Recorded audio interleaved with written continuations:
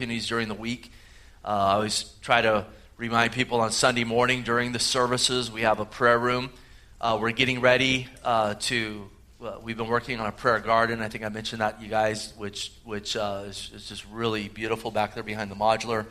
And hopefully in a few weeks we'll have that up available. A lot more room. The room back there is a lot more roomy and so forth. But it's just important that we're a praying people. And so, in our prayer closets and collectively, and it's such a valuable call on our life. And I can't tell you guys enough how much I appreciate all your prayers that you pray for me and our staff here in the ministry and for one another. And so tomorrow at noon we'll Lord willing be praying. And then Sunday we got pancakes. So usually it's the third Sunday of the month. We have food for everybody. So come out and come before service unless it's first service, or stay afterwards and we'll feed you guys, break bread together. And then retreat for the fellas. It's about 10 days out. And so if you haven't signed up yet, you got tonight. We'll have sign up Sunday, and then next Wednesday. And then, Lord willing, we'll be up at the retreat. So if you need help financially, absolutely speak up. We have some scholarships available. And as I've been sharing, if you want to scholarship somebody, encourage you to do that as well. And then one last note with announcements. April 1st is Resurrection Sunday. And I just decided I'm no longer calling it Easter. It's Resurrection Sunday.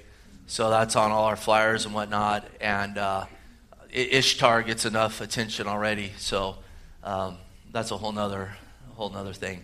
But Resurrection Sunday. So be keeping that in prayer.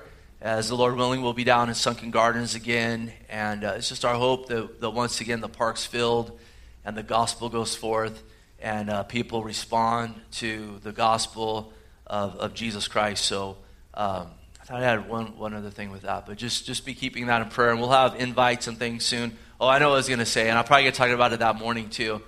I looked on Google. I think I got like an iPhone, so I guess it's Apple. So I go on the calendar on there, and I was trying to find out when Resurrection Sunday, as they call it Easter. I was trying to find out when that was. I should know that, right, as the pastor. This is a couple weeks ago. No, that's about 4 weeks ago. And I'm looking, and they'll have like a dot where there's a holiday and whatnot. And so I see April 1st, and I click on it, and it didn't say Easter. It said April Fools. And it has mothers. It has like Groundhog's Day and stuff on the calendar, like just nonsense. And I'm like, could that actually be there? And I go, and indeed, April 1st. And there on the iPhone through Apple, it doesn't even say Easter. It says April Fool's Day. And I thought, boy, yeah, you're a fool. You're a fool, all right. So anyhow, I just gave you a little illustration, I guess, from the sermon. It'll be better than that, though, hopefully. Well, Leviticus 7.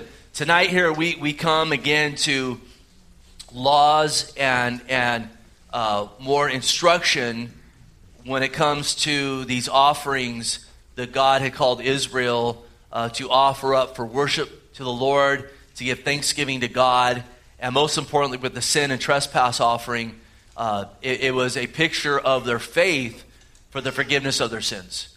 Now again, we know they were saved the exact same way we are, by grace through faith. Again, our sin, and we're all sinners, separates us from God who is holy. The wages of our sin is death, or the second death if we die in our sin, which is eternity under the wrath of God. And yet after man sinned in the garden, God said a Savior would come. And so they had faith in that Savior to come. They knew they needed someone to stand in their place. They were separated from God, and they needed that bridge. And these sacrifices that were brought with the sin and trespass offering was a picture of, remember, taking their sin and placing it on someone without sin. And so they would do that with these beasts, and yet it was all a picture of Christ to come, who would be the fulfillment of all of these things. So with these sacrifices that they would bring, some had to do with thanksgiving, some had to do with offering their life as a sacrifice, others had to do with thanking God for peace and laying burdens down to take up peace. And then the sin and trespass offering, and we'll talk more about this in a second, again, had to do with their sin nature and specific trespasses. So we've been looking at that the last previous 5 weeks, and then last week and this week, we're getting into more details with these offerings. Instruction that they would be given concerning how these things were to be offered up, instruction for the priests. There's a lot, and we'll see it again tonight, of reiteration of cleanliness. And a lot of this had to do with issues of sanitation. It has to do with issues of microbiology and bacteria and such, which, they practically were unaware of. The Lord was instructing them. And then with what we know today, it's just amazing, God's instruction and how he's protecting them and so forth. And we'll also see tonight that a lot of this had to do with provision for the priest. These sacrifices weren't wasted. They weren't wasted. A lot of it went to the livelihood of the priest and their families to bring provision for them as they ministered spiritual things to the people. Then the people brought sacrifice to the Lord, but it also ministered material things to the priests. So they could be in a place where they were dedicated to the ministry, first and foremost to the Lord and for the people. And we'll see how that applies today as Paul even takes this that we're looking at and brings New Testament application to it. So let's start by reading verses 1 down through 10. And then we're going to comment kind of on some of the things here. A lot of this stuff we've already looked at in detail, so I'm not going to get deeply into rehashing all of it. We'll touch on some things. We'll build on some stuff we've already looked at as well. So verse 1, he says, "Likewise, this is the law of the trespass offering. It is most holy. And the place where they kill the burnt offering, they shall kill the trespass offering, and its blood he shall sprinkle all around the altar. And he shall offer from it all its fat, the fat tail and the fat that covers the entrails, the 2 kidneys and the fat that is on them by the flanks, and the fatty lobe attached to the liver above the kidneys, he shall remove.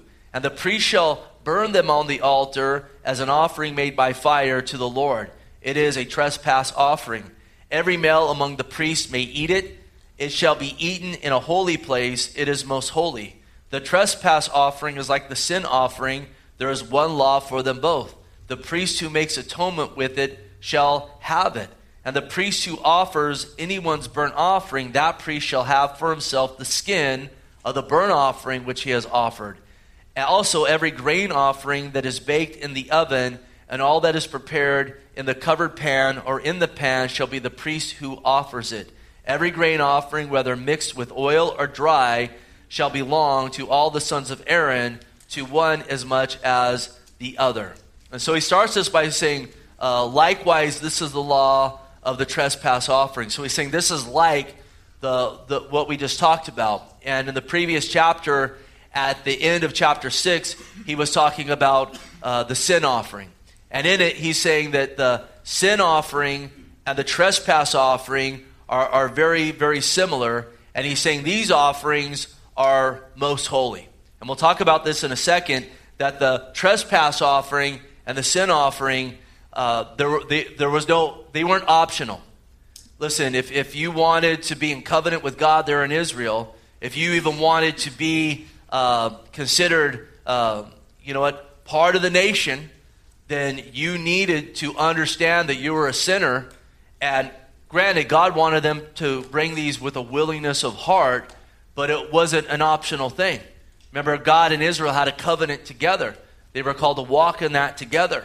And the sin offering and the trespass offering weren't an optional thing. It was a requirement. Now, again, they need to bring that out of their own free will. There weren't others going around and forcing them to do this, but at the same time, if they chose not to, there was absolutely instruction about them being cut off from the people and so forth, to cut out leaven, to cut out false teaching and so forth, lest their decision to do as thou wilt would affect the nation as a whole, whom God had set apart to bring the Messiah through. But again, it was up to their own free will to bring that. So the trespass offering, the sin offering, they were most holy. Again, they weren't optional at all. Whereas we've talked about the burnt offering, the meal offering, the peace offering, those offerings were optional. Now remember, the burnt offering had to do with saying, Lord, I want to give you all. It was a picture of just laying it all down before the Lord. And praise God, Jesus Christ did that for us. He didn't come to live for this earthly kingdom. He didn't come to live for himself. He was a servant. He took on the form of a man, even to the point of the cross. And indeed, when we ask him to be our Lord, that's not just a call to say, Lord, save me. When we ask Jesus to be our Lord, we're saying, Lord, I want to follow you. I want to be led by you. I want to live like you lived and so forth. I desperately need your help. I can't do it on my own, but we got to understand that. We need to know that. So the burnt offering, again, it was optional, but it's something that should be the product of a relationship with the Lord. Because it's wonderful when following the Lord. Listen, the more that you hold on to your life, you'll lose it, and the more you lay it down, you'll gain it. I remember Jesus talks about he comes to give life and life abundant, and we know that he comes to give eternal life through his death and resurrection. And I'll tell you that life abundant is found the more we just lay down our will and our desires and take up our cross and follow the Lord Jesus Christ. And maybe tonight you feel like you're alive but you're not living. If maybe you're in that place, listen, I know there's a broad range of folks here tonight and so forth. And so I can't, from obviously up here, counsel to your specific issue. But I know this, that it could be, if you feel like you're alive and not living, it could be because you're holding on to too many things. The Lord is telling you just to come and lay them down and seek after him first. And real life is found absolutely when we say, Lord, I want to lay it all down before you. I don't want to withhold anything from you. I want to walk in the call you have on me in regards to all the areas of my life. Also, again, that meal offering, that grain offering, it was an offering of thanksgiving. And that was an optional thing for them as well. Now, we're going to see over the next 3 Sundays that God's called us to rejoice always, to give, to pray continually, and to give thanks in all things. And he says, this is God's will for you in Christ Jesus. In 1 Thessalonians 5, 16 through 18. And so, yes, God would want us to be a thankful people. But again, being a burnt offering or saying, Lord, I give you it all, in the sense of my action of doing that, and saying thank you to the Lord, it should be something that comes out of the overflow of our hearts. And yet, they're not required, though, for our salvation, right? We're not saved by grace through faith, plus you got to give thanks to God every day. It's not that. Otherwise, we'd all be going to hell, because we've all had days where we didn't give thanks to God, right? Even if it came out of our mouth, we've had those days where we complain and kick rocks all day. We'd all be in big trouble. There's only one Savior, it's him. We're not co-redeemers. And then the same with the peace offering. The peace offering, again, was kind of another offering of thanksgiving for the peace that they had with the Lord. And we'll touch on it again. It had to do with kind of laying their burdens down to take up the peace of God. And all these things were optional. And again, when we come to Christ, again, there is no option. It's got to be through the Lord Jesus Christ. There's no other way to have right relationship with the living God than through what Jesus has done. And with the sin offering and the trespass offering, those offerings were pictures of the cross of Calvary. The sin offering was a picture of Jesus who became sin. He who knew no sin became sin for us. It was a picture of the Lord taking our sin upon himself to atone for them. We're sinners, he's not, and yet he said, I'm gonna take on the form of a man, not as a sinner, but on the cross, I'm gonna take their sin upon myself. And again, sin brings death. Jesus, as our sin was placed upon him, he laid his life down, but the grave couldn't hold him because he was without sin. So he conquered the grave when he rose from the dead. It couldn't hold him. And then we know that, again, the trespass offering had to do with specific sin. Specific transgressions that were committed against God. And so Jesus is our sin offering. Jesus is our trespass offering. And as he brought these sin offerings and trespass offerings, again, along with the burnt, the meal, and the peace offerings, it all pointed to the Lord Jesus Christ. And as far as the sin offering and the trespass offering fulfilled in Jesus Christ, listen, they're not optional. If you want to have right standing with God, if you want your soul saved, and all of us should want that, because there's no thing that's more precious than your soul, than your eternity. I mean, you see people running around, striving to find peace and fulfillment and joy and security and happiness in this life. I mean, that's pretty much the goal of most people. Now, the paths they take are all different.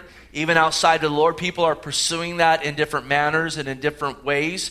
And yet, that aim is in most people's, wheelhouse there. And I would even go as far as to say people that act like they're destructive and so forth, they're actually trying to obtain the same things, just in even a more gross manner than other individuals that are trying to obtain it. And yet, if it's not in Jesus Christ, you're not going to find that. But people are trying to run around trying to find that temporarily, and yet we're eternal beings now. We're going to live forever, either in his presence or separated from him. And so our soul, again, is of the most importance. As the Lord said, what does it profit a man if he gains the whole world, but he loses his soul? I mean, you know what? There's nothing of more value to our person. And again, there's no other way to have restoration of our soul and our forgiveness than the Lord Jesus Christ. And again, it wasn't optional. So the sin offering, the trespass offering, they were most holy because those were the offerings that made the people holy before God. When they said, I am a sinner, I have a sin nature. So Lord, take my sin. And remember, they put their hands on their beast and put it on this beast that I brought without blemish. Or maybe they weren't wealthy, so the Lord would allow them to bring, two turtle doves or 2 pigeons. Or maybe they were just utterly impoverished, and the Lord still made a provision for them through 1/10 of an ephah of fine flour.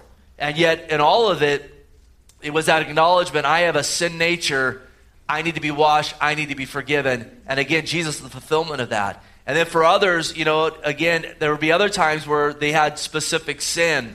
And they said, I got to get this right with God. This is hindering my fellowship with God. So they would do the same. And again, there's only one way to have our souls washed and cleansed and to be right with the living God, and it's Jesus. Scripture you're familiar with, but it's appropriate here. John 14:6, Jesus said, I am the way, the truth, the life, and no one comes to the Father except through me. That's the only way. Or 1 Timothy 2:5, there is one God and one mediator between God and man, the man Christ Jesus, who gave himself a ransom for all, to be testified in due time. And let me ask you tonight, have you put your trust in him the only way? Can you say amen to that? Amen. Then hopefully we're abounding in him, and we're walking with him, and we're walking in our Christianity. And as we walk with him, then these other offerings, they're the supernatural byproduct of a supernatural God working in our life, where we want to bring offerings of thanksgiving, where we're wanting to say, Lord, I want you to have more of my life. I want to be laying down these nooks and crannies, these different corners that I've withheld. I want to lay it all down before I want you to govern over all this. I want to walk in the manner you've called me to walk. Again, those things don't save us. A sacrifice of thanksgiving won't save you. But boy, isn't it beautiful when it's there? It's the byproduct of knowing the Lord and partaking of salvation, partaking of grace, of mercy. This is why Hebrews 13:15 says, therefore by him let us continually offer the sacrifice of praise to God, that is the first fruits of our lips, giving thanks to his name. And notice, by him. So it starts by him. It starts by knowing him, coming to him, putting your faith in him. And once you come to know him, you begin to walk with him. That thanksgiving, it's a byproduct. And I have found in my life when the thanksgiving's not there, it's usually because I've got my eyes off of him. And I'm not heeding his counsel. I'm not taking my thoughts captive through the work of the cross and so forth. Now, again, we saw here in verse 2, he talks about the sprinkling of the blood again, that when the offering was killed, the blood would be taken and sprinkled around the altar. And remember, this had to do with the priest himself being able to approach the holy place, because that sprinkling of the blood was a picture now covering his steps as he would offer up this sacrifice. And in the book of Hebrews, in multiple times it talks about the sprinkling of the blood of Jesus. And it's a picture of our lives being showered by the life of Christ, because life is in the blood. You know, it talks about blood in the scripture, it's talking about life. The Bible declares that life's in the blood. And it took men thousands of years to figure this out, that if you don't have blood, you don't have life. There are times, different times, even in recent history where someone would get sick and they say, oh, well, they need to bleed out. And they would go and put a hole in their head that they would bleed out, thinking, oh, if they bleed out, they're going to get better. And all they were doing was losing their life. Because without blood, you have no life. And so it was a picturing of the sprinkling of the life of Christ so the priest himself could walk, because he was a sinner as well, to atone for others that brought that sacrifice. And really all of it all the more, it reinforces the great holiness of God. That even these priests that have been set apart for the priesthood, these Levites and so forth, these men who for the most part were dedicated to the work of the Lord. They in themselves still cannot approach God. They needed to have, to be sprinkled with the shadow, which would eventually be filled with the substance of Christ, the life of Christ. Sprinkled before them. And the beautiful thing is when we come to faith in Jesus Christ, we can know that we have been sprinkled by the blood of the Lord Jesus Christ, the life of Christ. It's poured out before us. It's poured out before our steps as we walk. We are in Him. Again, when we come to faith in Him, we're saved by grace through faith, and He'll never leave us. He'll never forsake us. We really call on Him, then we have an eternal salvation. And isn't that a glorious thing to know? Amen. That His life is sprinkled out before me. It should also be something, again, we rejoice in, we thank God for, but it should also be something that stirs our heart to understand, as He's sprinkled before me, so to speak, in my steps, where are my steps going? How am I living my life? Am I living my life with a reverence for Him, knowing I'm covered by the blood of the Lord Jesus Christ? Or am I just taking that for granted and taking my steps wherever I want to take them? Again, all things are lawful, but they're not all profitable. And I want to walk in profitable steps, and I know the Lord wants that for us as well. Again, verse 3, they talked here about offering up all the fat, which was a symbol of the beast's health. A lot of times we think of fat and we think of unhealthy things. But listen, there's got to be some fat there, or there's a lack of health. You be malnourished. And so it was a picture again of their health. We'll get more on that in a second. And then notice 4 and 5, he talks about offering up the kidneys and the liver. And we touched on this earlier in our study in Leviticus as he focused in on some of these internal organs. Again, it's a picture of the fact we need to be cleaned not just on the outside, but more importantly on the inside. And there's a lot of folks, they run around, trying to show themselves as cleansed by their outward actions and so forth. But if the inside isn't clean, if our hearts haven't been offered up to the Lord, who cares what the outside looks like? Who cares if you're fooling others? There's a lot of people running around even fooling themselves, thinking they're obtaining, salvation with God by their outward actions, and many even get as ignorant into thinking their outward appearance has some, factor on their salvation and so forth. Remember, Jesus told the Pharisees in Matthew 23:26, blind Pharisees, first cleanse the inside of the cup and dish, then the outside may be clean also. And everything starts with the inside. He doesn't say, hey, clean the outside so then it will affect the inside. But he says, listen, start with the inside. And then the outside will be effective.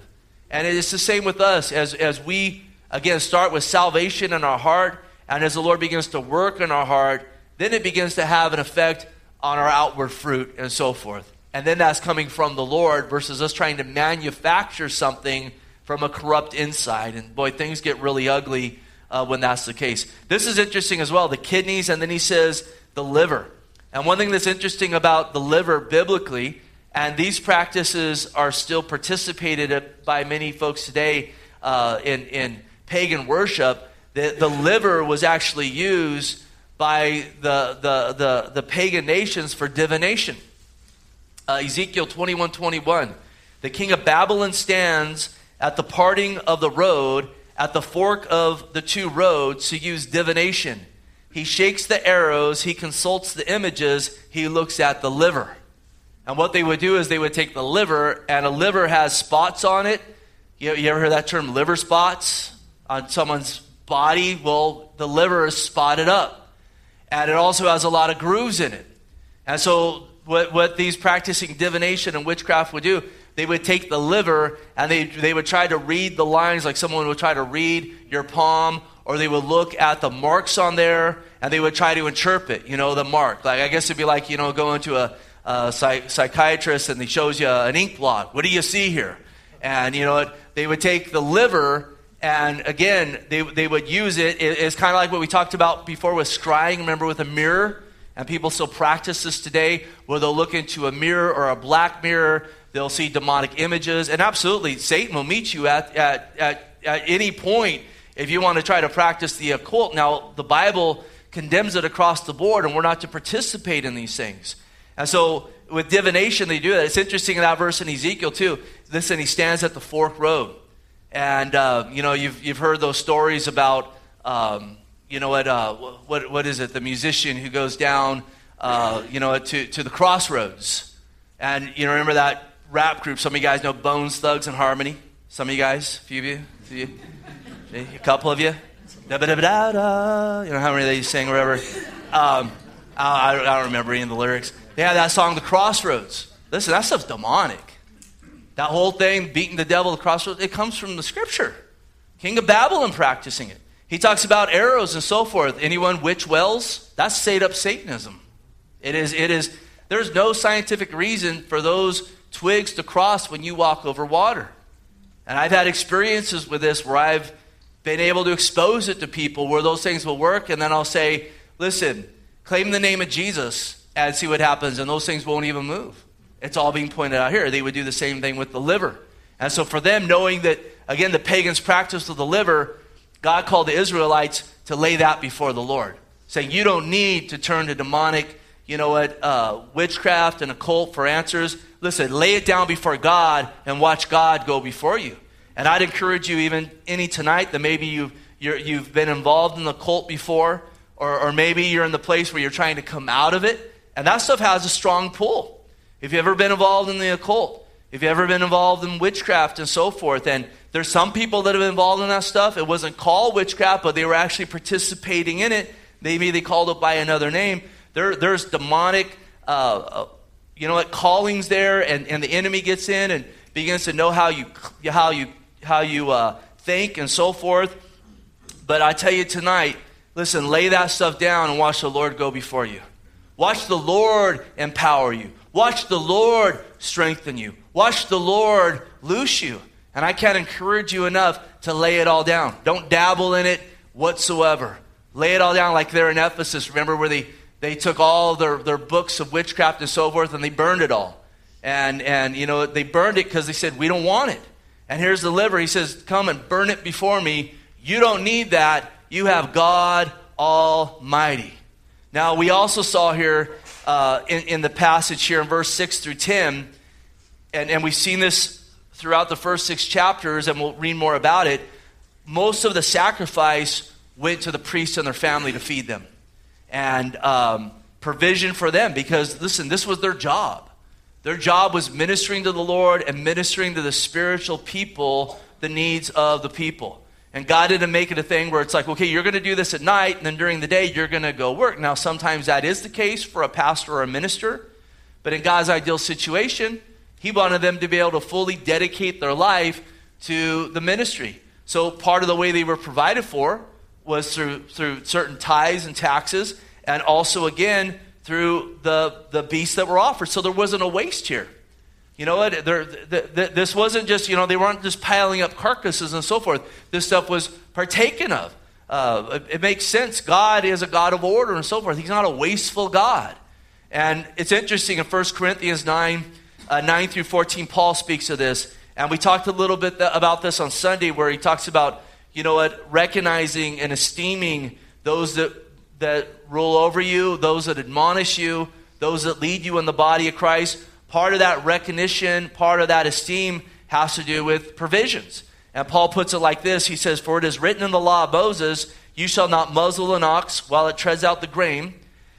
Is it oxen that God's concerned about? Or does he say it altogether for our sakes? For our sake, no doubt, this is written, that he who plows should plow in hope, and he who threshes in hope should be partaker of his hope. If we have sown spiritual things for you, is it a great thing if we reap your material things? And that's what was happening here. They would bring material things. They would bring, again, these beasts and it was for their sin. The priest would minister to them spiritually, and then they didn't hand that back to the person. Okay, now go home and you know what, make some burritos or whatever out of this. No, the priest took that to provide for his family. And Paul said this isn't a great thing. He says in verse 12, if others are partakers of this right over you, are we not even more? Nevertheless, we have not used this right, but endure all things lest we hinder the gospel of Christ. And Paul chose not to partake in that, and yet at the same time he was preaching that this is a biblical concept. He said, do you not know that those who minister the holy things eat the things of the temple? And those who serve at the altar partake of the offerings of the altar. That's what we're reading about right here. Even so, the Lord has commanded that those who preach the gospel should live from the gospel. And so one thing the priests had going for them is, listen, there were a lot of Israelites, and when you get ever a group of people around, there's going to be a lot of sin. And so there had to be a lot of offerings. And I just saw that scripture where sin abounds, grace aboundeth more. Because they would come and they would bring offerings for their sin, and then out of that, the priests were fed and their families were fed, and God even took something that was ugly and made something beautiful out of it. And I can guarantee you this, as the people obeyed the Lord supplied all of their need. The Lord wasn't going to put them in a place where they humbled their heart and brought a sacrifice for their sin. You don't think God was going to resupply that need? Listen, anything God calls us to, He is going to strengthen us and bring the provision to walk in it. That's just how He works. And so this is something that when it was walked in, in its totality, it was beautiful and was awesome, and it brought great glory to God. Also, just a couple other thoughts on this, and we're going to get through the other passage a little bit faster. Listen, God is most concerned about our souls, absolutely, but He's also concerned about our daily provision. And here's the priests again ministering to the souls of the people, and yet God knew that the priest had practical needs. And it's the same with us. Jesus is our high priest. And absolutely, Jesus first and foremost came to minister to the need of our soul and our spirit. But God also knows, as this is in Matthew 6:8, your Father knows the things you have need of before you ask. And isn't that good to know? The Lord knows we have needs, and the Lord has told us, again, He wants to supply those needs. Jesus said in Matthew 6:33, but seek first the kingdom of God and His righteousness, and all these other things shall be added unto you. And so we take confidence in Him, and we lean on Him. Now let's read 11 through 21 together, and we'll touch on a few more things here. He says, this is the law of the sacrifice of peace offerings, which he shall offer to the Lord. If he offers it for a thanksgiving, then he shall offer with sacrifice of thanksgiving unleavened cakes mixed with oil, unleavened wafers anointed with oil, or cakes of blended flour mixed with oil. And so again, with the peace offering, it was an offering of thanksgiving. It was the Israelites thanking God that they had peace with them through covenant. And notice when they brought the peace offering, it had to be with unleavened cakes. And we've talked throughout this and many times how leaven is a picture of sin. And I just know this in our lives practically. There's no real peace where sin and leaven is allowed to multiply and flourish. Again, positionally, we don't have right standing with God until our sin is dealt with by putting our trust in Jesus Christ. And then practically, even as believers, if we want to allow leaven to stew in our life, if we want to practically go, not walk in light, but walk in darkness, listen, you might get some practical, temporary pleasure out of that sin, but you're not going to have the peace of God in you. God loves you too much to allow you to have peace when you're walking in rebellion. And so maybe even tonight, there's a lack of thanksgiving, a lack of peace in your life. It may just be because there's an abundance of leaven. And that's not something that, it should be something that if that's the case, it gets your attention. But again, you know what? There's hope in the Lord. And it's something that can be dealt with. Because he says to confess your sins before him, and he'll cleanse you. Bring it before him. Lay it down before him tonight. Get freed from that tonight. Amen. And then verse 13, he says, but the cakes as his offering, he shall offer leavened bread with the sacrifice of thanksgiving of his peace offering. And from it he shall offer one cake from each offering as a heave offering to the Lord. and it shall belong to the priest who sprinkles blood of the peace offering. So again, the unleavened cakes couldn't have leaven mixed in, but besides the cakes, he offered bread with leaven. And that seems like a contradiction. But notice the bread with leaven didn't have to do with the sacrifice. It came on the side. And I thought about this as I was considering it. Again, Jesus laid down his life without leaven. He was without sin. Otherwise, we don't have a sacrifice. But we come to him with our leaven, right? We come to him with our sin. And we say, here I am, a sinner. And praise God, again, he without sin took our sin upon himself to save us. I think there's a beautiful picture there. Also, notice he mentions here the heave offering. Later on in this chapter, he talks about the wave offering. From as much as I try to study this and to get a grasp on it, there's not a lot of detail given in the scripture, but a heave offering had to do with a priest waving his hand up and down. And most say that was done to signify that he is the king of the heavens, up and down. The wave offering, the priest would go side to side, and most believe that had to do with the priest declaring that God was the ruler of the earth. And you think about it, you know what? We walk in power side to side around in this realm when we're right up and down with him. He made the way for that. 15 through 18, the flesh of the sacrifice of his peace offering for thanksgiving shall be eaten the same day as it's offered. He shall not leave any of it until morning. But if the sacrifice of his offering is a vow or voluntary offering, it shall be eaten the same day that he offers his sacrifice. But on the next day, the remainder of it also may be eaten. The remainder of the flesh of the sacrifice on the third day must be burned with fire. If any of the flesh of the sacrifice of his peace offering is eaten at all on the third day, it shall not be accepted, nor shall be imputed to him. It shall be an abomination to him who offers it, and the person who eats it shall bear guilt. And then notice 19 through 21. He says, the flesh that touches any unclean thing shall not be eaten. It shall be burned with fire. And as for the clean flesh, all who are clean may eat of it, but the person who eats of the flesh of the sacrifice of the peace offering that belongs to the Lord, while he is unclean, that person shall be cut off from his people. Moreover, the person who touches any unclean thing, such as human uncleanness, and an unclean animal, or any abominable unclean thing, who eats the flesh of the sacrifice of the peace offering that belongs to the Lord, that person shall be cut off from his people. And listen, this was sin if they did this, but really this had to do with health and sanitary issues. Listen, there's a lot of things that you shouldn't eat if it's left out for a day, right?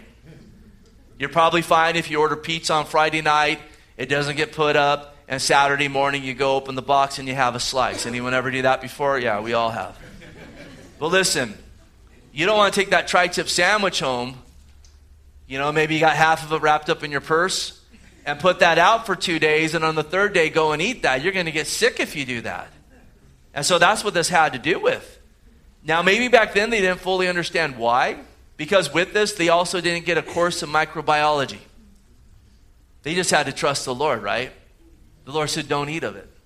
I know best, don't eat of it. As far as I know, they didn't understand about bacteria. They didn't understand about, again, things that can't be seen and so forth. Again, men have only understood that for the last, couple hundred years or so.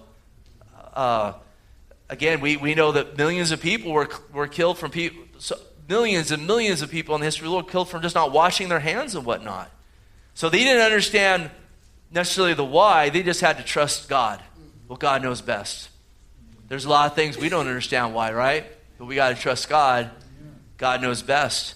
We get it now from this. We look at, oh yeah, man, don't be eating that meat if it's out 3 days. Don't touch that. We wouldn't even need this. We just know, yeah, you don't do that. If something touches human uncleanness, of course I'm not going to eat that. You know what? That human uncleanness, that covers a whole span of yuck, right? We can produce some mass uncleanliness or whatever. So we look at from our vantage point, we're like, oh yeah, of course you don't do that. They didn't understand that then. They didn't have that science. God had it. They just needed to trust in the Lord. I guarantee you there's a lot of things that the Lord says no to us, and we don't get, but the day's going to come when we fully get it. We fully understand that. So let's trust in him today. He knows best.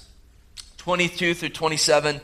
And the Lord spoke to Moses, saying, speak to the children of Israel, saying, you shall not eat any fat of the ox or sheep or goat, and the fat of the animal that dies naturally, the fat of that which is torn by wild beasts may be used in another way, but you shall by no means eat it. For whoever eats the fat of an animal of which men offer an offering made by fire to the Lord, the person who eats it shall be cut off from his people. Moreover, you shall not eat any blood in any of your dwellings, whether a bird or beast. Whoever eats any blood, that person shall be cut off from his people. Again, the fat represented the health and strength of the animal. He says you lay that all down before the Lord. And I'll tell you, with this, as they would lay this down before the Lord, strength would come from the Lord. And it's true. The more we give unto him, the more strength we're going to get. The more we withhold from him, listen, it's going to be the opposite effect. You can't outgive God. Also, again, we get this. He says, don't eat roadkill. That's what he's saying here. If something dies naturally, something usually killed that thing, and who wants to eat, an animal at the end of his days? And if it's torn by a wild beast, this thing's going to be infested with bacteria and so forth. Also, he talks about not partaking of the blood. Again, we're in the New Testament. He said to Peter, rise, Peter, kill and eat. But again, they didn't have the refrigeration. They didn't have a lot of the stuff that we have today. And life's in the blood, but you know what else is in the blood? Oftentimes disease. So don't eat of that. Plus the pagan nations around them, like with the liver, they drink the blood. And that stuff is still prominent today. You ever hear of spirit cooking? A lot of the allegations of that, of people in the upper echelon in Washington and the world and so forth, they go and they drink human uncleanness. We'll just leave it at that. It has to do with paganism. Those people are trying to invoke demons. They think they're opening portals in other dimensions and having interaction with beings. They're just opening themselves up to demons. And it's pretty much seen in most of their policy, right? That it's like, where did you get this? This is demonic. Yeah, you got this from a demon. You know what? We need to do prayer groups, otherwise I just rattle on that for a while. But 28 through 38, let's read it and we'll touch on a couple last things. Then the Lord spoke to Moses, saying, speak to the children of Israel, saying, he who offers the sacrifice of his peace offering to the Lord shall bring his offering to the Lord from the sacrifice of his peace offering. Notice here, his own hand shall bring the offerings made by fire to the Lord. The fat with which the beast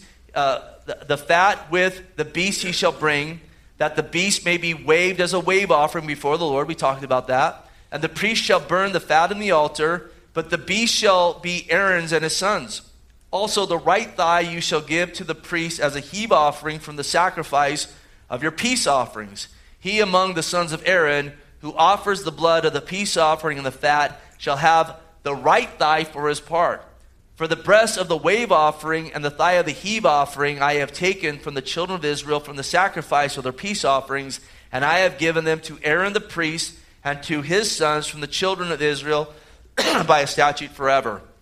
This is the consecrated portion for Aaron and his sons, from the peace made by fire to the Lord on the day when Moses presented them to minister to the Lord as priest. The Lord commanded this to be given to them by the children of Israel on the day he anointed them by a statute forever throughout their generations. This is the law of the burnt offering, the grain offering, the sin offering, the trespass offering, the consecrations, and the sacrifice of the peace offering, which the Lord commanded Moses on Mount Sinai on the day when he commanded the children of Israel to offer their offerings to the Lord in the wilderness of Sinai. Just a couple things here. I emphasize in verse 30, his own hand shall bring the offering made by fire to the Lord. Again, it was of utmost concern and importance that the person himself dealt directly with the Lord. You couldn't send a servant. You couldn't send your grandpappy down to take care of your sin. And you got to deal directly with the Lord yourself. I'll tell you this, we need a direct touch from God ourselves as well, right? As there's one mediator between God and man. I can point you to Jesus, but we need the touch of Jesus on our lives. Also with this too, the God who brought it with their hand. There was nothing more important going on in their life than going to the temple and worshiping God. Nothing more important. And yet I run into people all the time doing all this stuff, and they don't got any time for the Lord. They think all their aimless conduct is of more value than seeking first the kingdom of God, and God who just gave them the last breath in their lungs. Again, the Lord gives us assurance. Seek first the kingdom of God and his righteousness, and the Lord says all these other things will be done unto you. You want your time multiplied? You want to get more done in your day? Seek the Lord first. He can make the sun stand still. And then he says, this is a statute for all your generations. And see, all these things are fulfilled in Jesus Christ. So it's a statute that stands fulfilled. And then lastly here, it says this is what the Lord commanded them to do. And this was something he was calling them to do, and now he's giving them instruction and commands of how to do it. And this is why I get leery real fast when people start telling me God told them to do something that we don't see instruction concerning in the Bible. Because what he calls us to do, he's going to give us insight and instruction on how to do it, and he's going to be the provision and the strength to do it as well. So Heavenly Father, we praise you tonight. We give you glory. Lord, we just thank you for all this truth before us. Lord, let us take these things in, think on them. Lord Jesus, we thank you that you're the fulfillment of these things. And we thank you that you know best. Build our faith in that, God, to trust in you, to lean on you, to know, God, that you have our best interest in mind when you laid down your life and when you wrote your word. And so, God, give us faith to abound in you. And tonight, if you haven't called on his name, we've talked about the gospel tonight of what Jesus has done on the cross. I can't encourage you enough to humble your heart and call upon Jesus to be your Lord and Savior. And absolutely, he will meet you where you are at. And so we thank you and praise you, Lord. Bless our time of prayer right now. Bless the rest of our fellowship tonight. Just even bless us, Lord, as we leave this place. And we just thank you that you are so good. We pray these things in Jesus' name. Amen. So I encourage you guys, we got a few minutes here. If you want to take some time and pray, if you need to get going, that's fine too. And then I'm going to be up here, and if any of the pastors want to come join me, if you want prayer tonight for anything, come on up. And God bless you guys.